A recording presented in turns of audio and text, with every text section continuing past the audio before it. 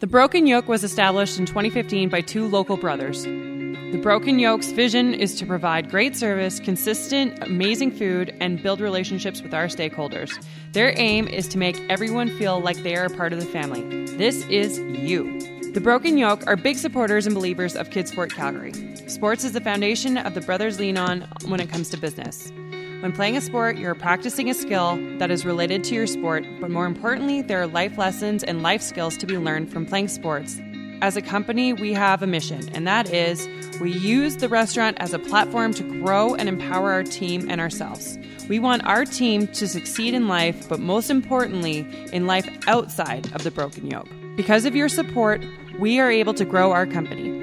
We know this past year has been challenging, to say the least. So if you have supported us through takeout, dine-in, or even just through social media, we want to thank you, and we are grateful for you, Calgary.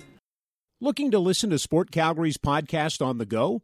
Be sure to follow the Face First podcast on Apple Podcasts and Spotify, free to download on all iOS and Android devices.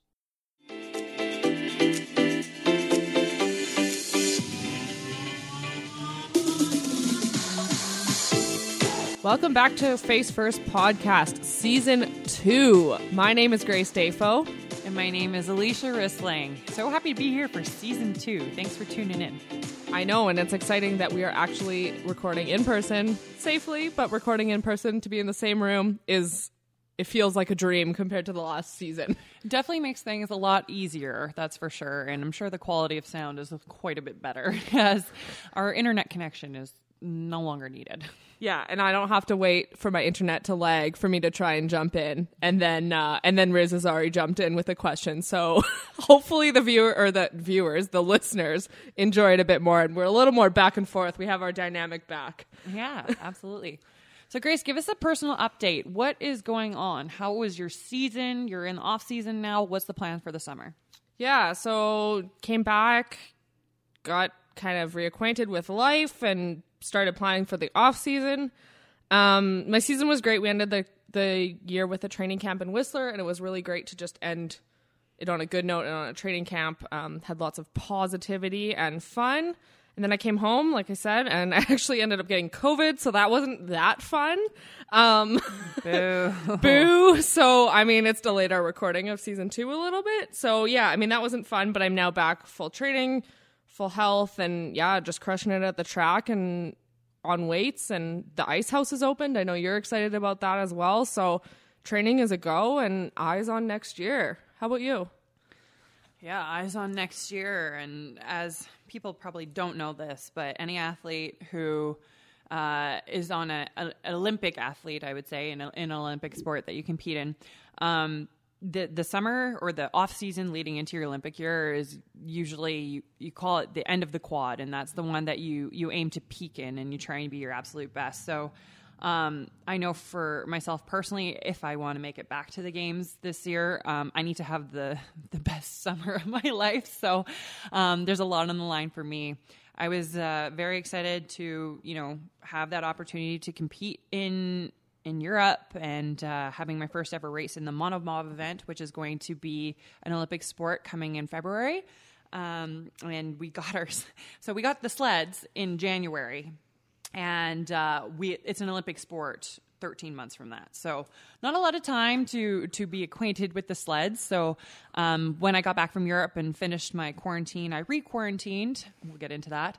And headed off to Whistler, saw you there. And I was there completely on a monobob camp where I spent 3 weeks just learning these new sleds. We were changing the setup of them. They're standardized sleds, meaning that every single girl who wants to compete in it has to have the exact same sled, but how you run it in terms of how the mechanics are, you are able to change that and make it more personal, much how your skeleton sled kind of works. But I guess you guys don't have standardized sleds either, though. No, but it's been a hot topic that I would love to see, the best in the world on a standardized sled and stuff, and see what happens, because I mean, I'm just interested to see how monobob plays out with that. It's going to be really interesting. So both Grace and I are sports our equipment plays a massive factor. And so both the sled and then the runners, which are the blades on the bottom of the sled, and the runners are interchangeable. And so your runners, you can change based on ice conditions, and sometimes you gamble wrong. And it affects how you do in a race. As seen, I think, in your St. Moritz World Cup this season. Yeah, unfortunately. I drove so well and showed up, and everybody was on the fattest runners they had, and I thought it was going to snow, and I showed up on my medium. They were tapered runners, and sure enough, I got to the bottom, and we competed great. My drive was great. We pushed super well, and I was slow. But that's in the 2-man. So, yeah, it will be a good team trial to see if maybe this is the new way of the sledding sports with this new monobob event, is maybe the standardized sled just gives everyone a more level playing field.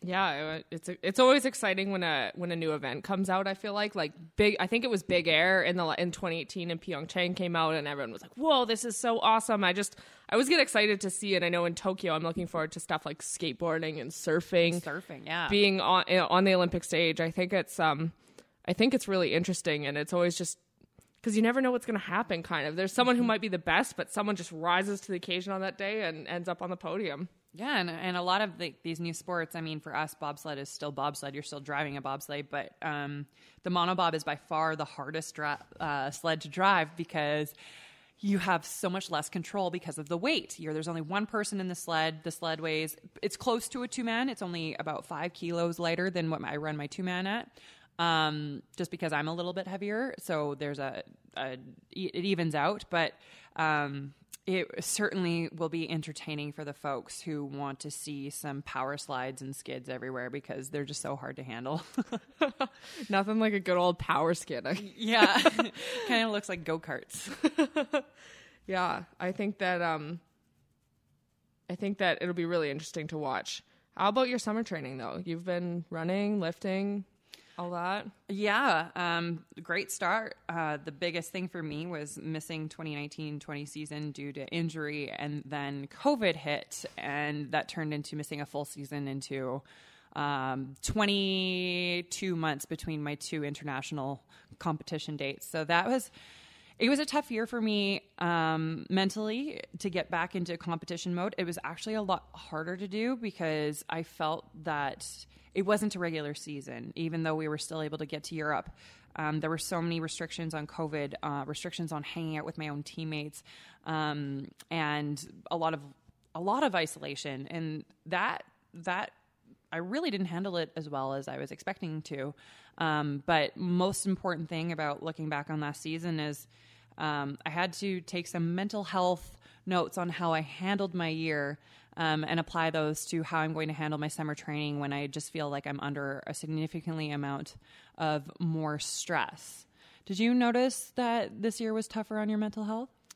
I think it was just the vast amount of days. And I mean, I'm not as experienced as you necessarily in the World Cup tours. So my tours have generally been shorter because we do double races. Mm-hmm. So as you know, in North America's Cup, you go bang, bang. And so you do 8 races, but they're over a span of 4 weeks. And what really stuck out for me was that you said the amount of isolation and time away from home, but also like my way of decompressing is generally exploring the area that we're in, and literally not being able to leave the confines of your room or the track can definitely take a toll. And I also think that it just, seeing the same people maybe over and over, like we had our one safe person, our roommate. And I mean, I'm very lucky that both of mine this season I got along with great, but I couldn't help but think, oh my gosh, what if I didn't? Like, what would I have done? So yeah, I think that it was definitely a check-in point. I have a sports psychologist that I work with, so it's kind of nice to have checkpoints throughout the year with her as well, and just be like, how's it going? How are you handling it?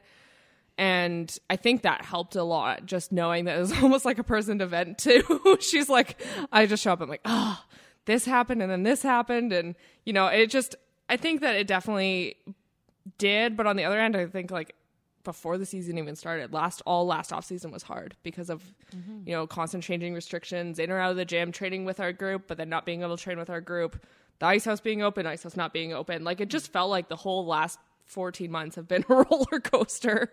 Yeah, that's a really good word for it, roller coaster. You mentioned you have a sports psych, right? And I do as well. Mine's more of a little bit different. I do cognitive hypnotherapy. which actually has been not just a game changer, but a life changer for me. And it really helped me overcome some of my inhibitions that I had dealing with PTSD from crashing in Whistler. But it also was really helpful in trying to rise to the occasion when I felt like everybody was against me this year. And which was a little bit of it's not that I haven't been here in sport before, but I haven't been there in a while. And that on top of all the COVID, wishy-washy, not having access to push a sled until 11 sessions before I needed to test after not pushing for 20 months, really just caused these extra stress that were not beneficial. But we were talking that there's a lot of talk about mental health and in COVID in general, it's been one of the hot topics in the media, not just with people losing their jobs or whatever happening in life, but how it affects athletes. And we just wanted to dive into a little bit about that on this episode and starting our season 2 with a pretty hot topic that's going on right now is that Naomi Osaka, the most not decorated, but the most successful. And she's won. I think she was at least in the top 5 of winnings in the last few years. Yeah. And former number 1-ish. Yeah, and I'd say she isn't the world number 1 right now. Or maybe sure. 2. Yeah, but we should have checked that, fact checked ourselves before we got here. But the hot topic in the media is she recently withdrew from the French Open, which is one of the big majors, and she announced via social media that she would not be speaking to the media, citing mental health reasons. Apparently, after her big win 2 years ago, she started dealing with bouts of depression, and she felt that speaking with the media aggravated or increased her symptoms and no longer wanted to address the media because she wanted to focus on playing and being healthy. And so what did the French Open turn around and do? They fined her money. And so I really think they forced her hand she withdrew to prove a point, but also take care of herself. Mm-hmm. But like her initial intention seemed, and I mean, we're outsiders on the situation and obviously not tennis gurus or, no, we don't know, but I think it is important, athletes' mental health, and she's obviously under a lot of stress and already is dealing with depression, it seems, as she's announced. But it seems like they forced her hand, and then she kind of was like, she had committed to the tournament, but then was like, well, if you're gonna keep fining me, they threatened that if she kept doing it, they were going to remove her from the tournament themselves. So she kind of was like, fine, I'm out. So I think that's kind of where the situation is at now. I don't pretend to know the intense media scrutiny she's under. I do the sport of skeleton, you do bobsleigh. They're by no means under the same amount of limelight. Yeah. But that being said, I know that it's a topic that's really important for athletes, and that's why we're talking about it here. And we should preface that we're not experts, and like, if you need help, there's help out there. Mm-hmm. And find someone, reach out and get the help you need. We mentioned our sports psych. I worked with her through the Canadian Mental Health. I should get this. The Canadian Mental Health in Sport, which is partnered with CSI, the Canadian Sport Institute. And I think that if you're an athlete, you can kind of reach out maybe in that direction. Yeah. And so when Naomi Osaka withdrew from the tournament, there was a lot of outpour from different athletes supporting her. Both Williams sisters, I know, reached out. Steph Curry, the basketball player, reached out. I think LeBron James did as well. Also, a lot of people who were at the top of their game. And one of the tweets I read from Steph Curry was, and don't quote me on this, please, but it was along the lines of, if tennis can't even take care of their own, imagine what everyone else is facing. And what I wanted to touch on that is that, these people are at the top of their game. They're the most visible in the media, and they are the ones that seemingly should have it all together. I mean, Osaka is the highest grossing female athlete ever, I believe. If not, she's top 3. And she's so young, and she was taking steps to protect herself and was punished for it. And I think that's the biggest issue that we're facing right now in terms of even people under COVID stress, whether it be return to work or these families' issues, that you're trying to do the right thing for yourself might not be what everyone wants you to do. And that is the thing that people are feeling extra pressure or obligations to. And it's been a very hard issue, I think, for a lot of athletes dealing with this kind of pressure. Now, you and I have talked a little bit about, like, we're sliding athletes. We're not in the media all the time. But Grace, can you think of a time that the media benefited you or took away from your performance at any time? Well, I mean, my thought on media is, like, anytime someone approaches me and I look on the website and make sure it's credible, like, I will say yes to it, because I think we get so few media requests, especially in the last few years. Like, Olympic year, I've already felt the attention kind of, like, shift over, and a few more come my way than normal. But I think that it just kind of, like, I almost feel obligated to say yes. And if you're listening to this and I've done a media interview for you, I'm sorry. Like, I love doing them, but it does add a stress. I work full time. I train. We host a podcast. Like, it is an additional thing that's like, oh my gosh, I have to schedule. But I think for me, I feel obligated because I'm trying to do everything I can, fight tooth and nail to just get my name out there as someone who's not as high profile. But I think that mostly it's the stress of after recording an interview. And I think about it all night of, oh my gosh, did I say the wrong thing? Is it going to come out and get twisted the wrong way? I think about it on social media too. Like, is my tweet going to be taken the wrong way by someone and I'm going to go viral?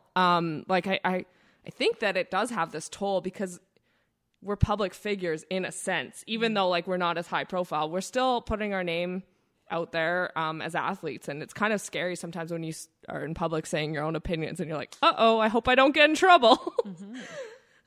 Yeah, I don't know. That's my perspective on it. But how about you? Yeah, so I'm in the same kind of boat where in a sport where we're amateur athletes, we're fighting for sponsorship rights.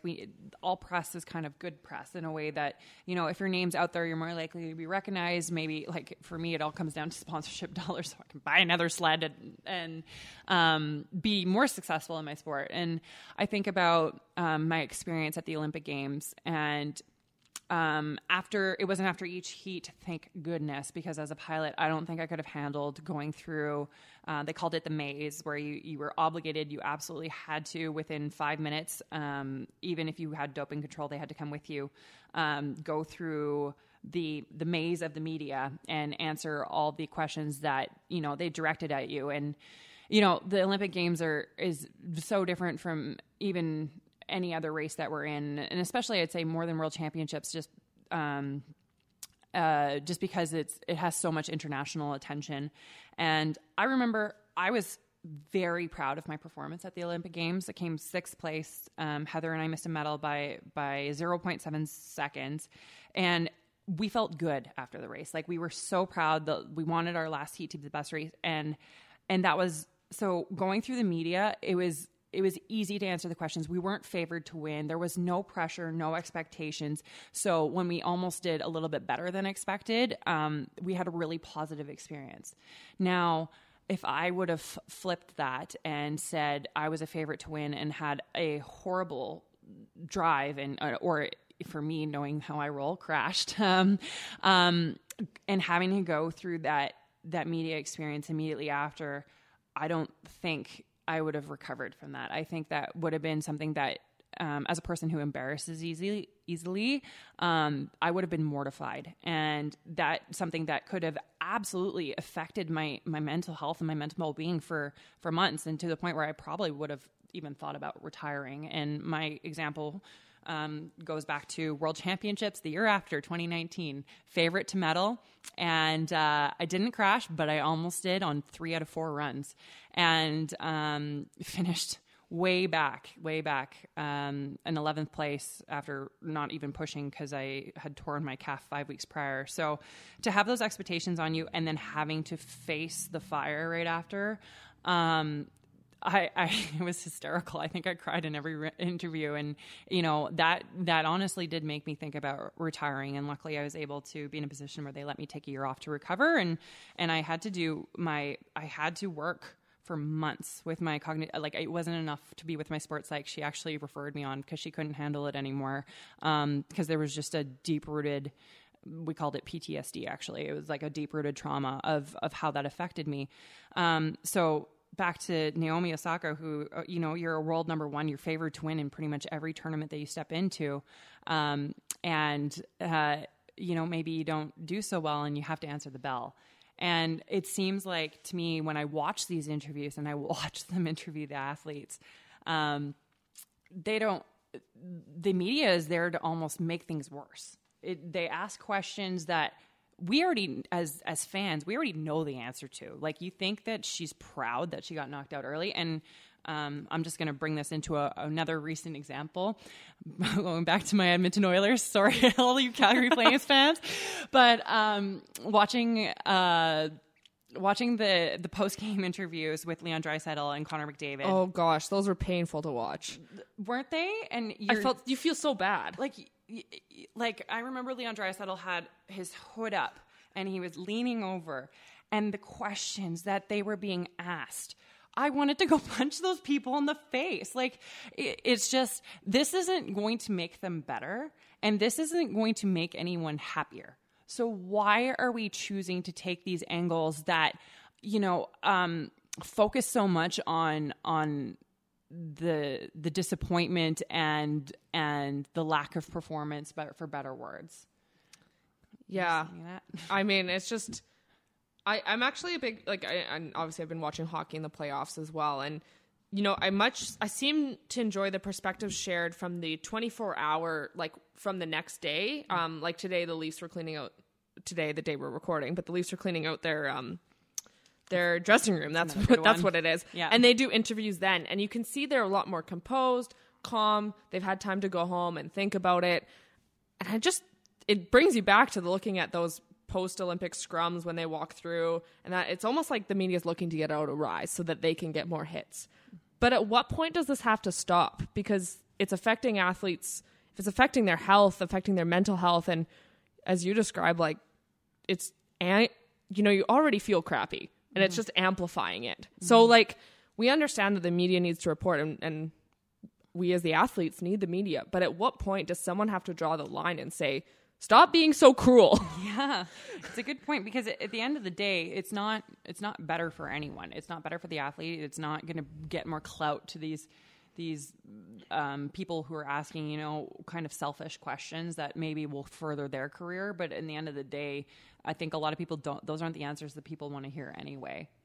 I also saw a really awesome interview today, and I pulled it up right here just so we can have the direct quote. So Venus Williams, she chose to do media, and she was asked kind of like, well, you've never refused to do media. Like, why haven't you? And this is her quote. I know every single person asking me a question can't play as well as I can, and never will. So no matter what you say or what you write, you'll never hold a candle to me. And that's how I deal with it. And I read that today, and I was absolutely inspired by it, because as an athlete who, kind of is sometimes under the fire, and the Williams sisters are known for not lacking any self-confidence in anything, and to a fault, but also very admirably, because I think that's why they've had the success that they've had. And I think we can learn a lot from that quote from people, and it just doesn't just apply to sport. No, absolutely. And I think we see it, the pandemic and, all the responses with politicians through that as well. They ask the same questions sports reporters are, just trying to get a rise and get them to slip up and say the wrong thing so they can ridicule them for it. Mm-hmm. It's not just sport. Unfortunately, I don't think athletes necessarily signed up to be ridiculed as much as maybe someone who runs for office. Not that they should be either, but you know what I mean? Like, to be a public figure leading a country or a province, you sign up for a little bit of a different media responsibility than an athlete. But I loved Venus's quote. I also saw that earlier today. She obviously handles it in her own way, but that's not to say she's not affected by it. In that statement, I see that she's still saying she's affected by it, but how she deals with it is by saying, I know when I go to bed at night, I can play tennis better than all those people saying that. So, I mean, it's all about the coping, and athletes obviously have to develop and find their own way to navigate those kinds of situations. Yeah. Okay. Well, that's a really good way. And I never actually thought about it like that. It's like, you're right. She's still affected by it, but this is how she chose to manage and deal with it. Whereas Osaka, unfortunately, unfortunately for us as fans, I really do like watching her play. She chose to withdraw because she's taking care of herself. So my question for you, Grace, would be, if you were faced under these certain, like if you were asked a really tough question that was a stupid question, about whether you had a poor performance or you made a mistake or something like that, how do you choose to deal with it? Well, I mean, so obviously too, I don't have the experience that you do at the Olympics yet. But for me, I'd probably think of some nondescript answer to give back. But on the other end, it depends if I've met them before and I know, like, you'll see it's the same culprits in these. True. So if I already knew that this person was going to ask me a stupid question, I probably would, do the get the pucks in deep and skate, kind of answer. But if it's someone that's like genuinely asking, I think we've both been very vulnerable in our podcasts and sharing our our journeys and not always knowing the perfect thing to say and, being a little bit unpolished maybe on my end sometimes. But I'd rather be authentic with the media and just talk about it and share that. But I think they're also obviously not being of her star power. Like, I'm okay because I can still then walk around Calgary and no one knows who I am and no one's going to stop me and say, oh, you said this. Yeah. I think there does come a point where, you have to like put up a wall between your personal life and put up a wall and have the descript answers pre-planned, I guess, in a sense. I don't know. I too am just navigating and thinking about this, obviously heading into, I'm newer on the national team and being in the Olympic track and, it's stuff that I haven't thought about. So I'll just sit about and think about it all for the rest of tonight. Yeah, definitely. And I think it's something that everyone can probably think about because everyone's answers might be different because we are all different. We all cope differently. And that's really what this story of mental health comes down to is we all have to manage our own stress in different ways. I have another question for you about this though.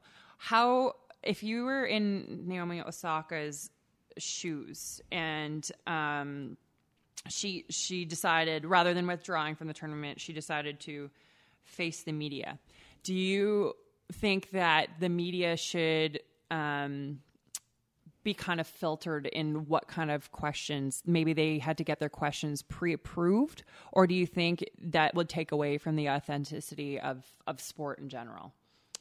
I think that... So if she was forced to do it, this is my perspective, maybe she's allowed to bring someone who speaks on her behalf with her and like whoever that is on her team. I know that tennis players travel with an entourage. Yeah. Like I would almost have your PR agent or whoever and they give all the answers.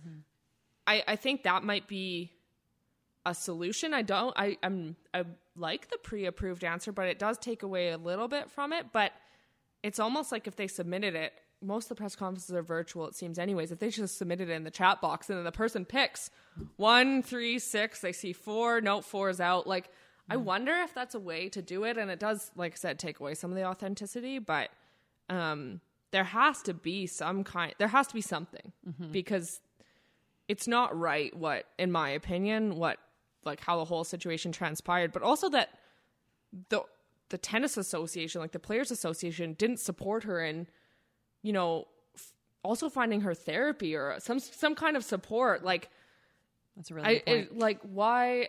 That's just, I'm like, why didn't that happen? Why, like, by doing what they did, they're basically showcasing they don't really care about their players' mental health and they're just going to keep subjecting them. So, I mean, yeah, that's kind of my thoughts on it. But, I mean... So here's my next question for you. I'm still thinking about the last one. I know, I'm sorry. So... I think this actually is it took someone at the top. It took someone at the top taking a stand and making a statement. And because this has blown up around, do you think this is going to start a trend where there are going to be mental health clauses written into tournaments and games and stuff going forward? Is this the tipping point? Like, are we over the iceberg now of we're not at a point where we're talking enough about mental health that there will start to be some changes?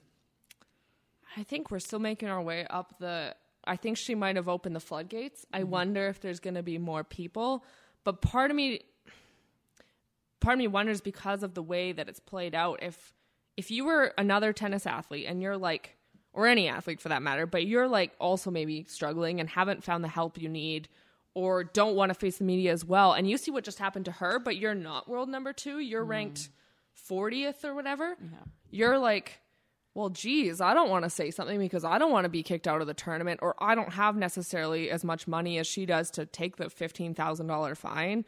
Part of me wonders if it's actually, if people were like making strides towards getting over that hump, and we've actually now regressed due to it helps that we're more having these conversations and more athletes are talking about mental health and more people in general. But part of me wonders if we took a step back. What do you think?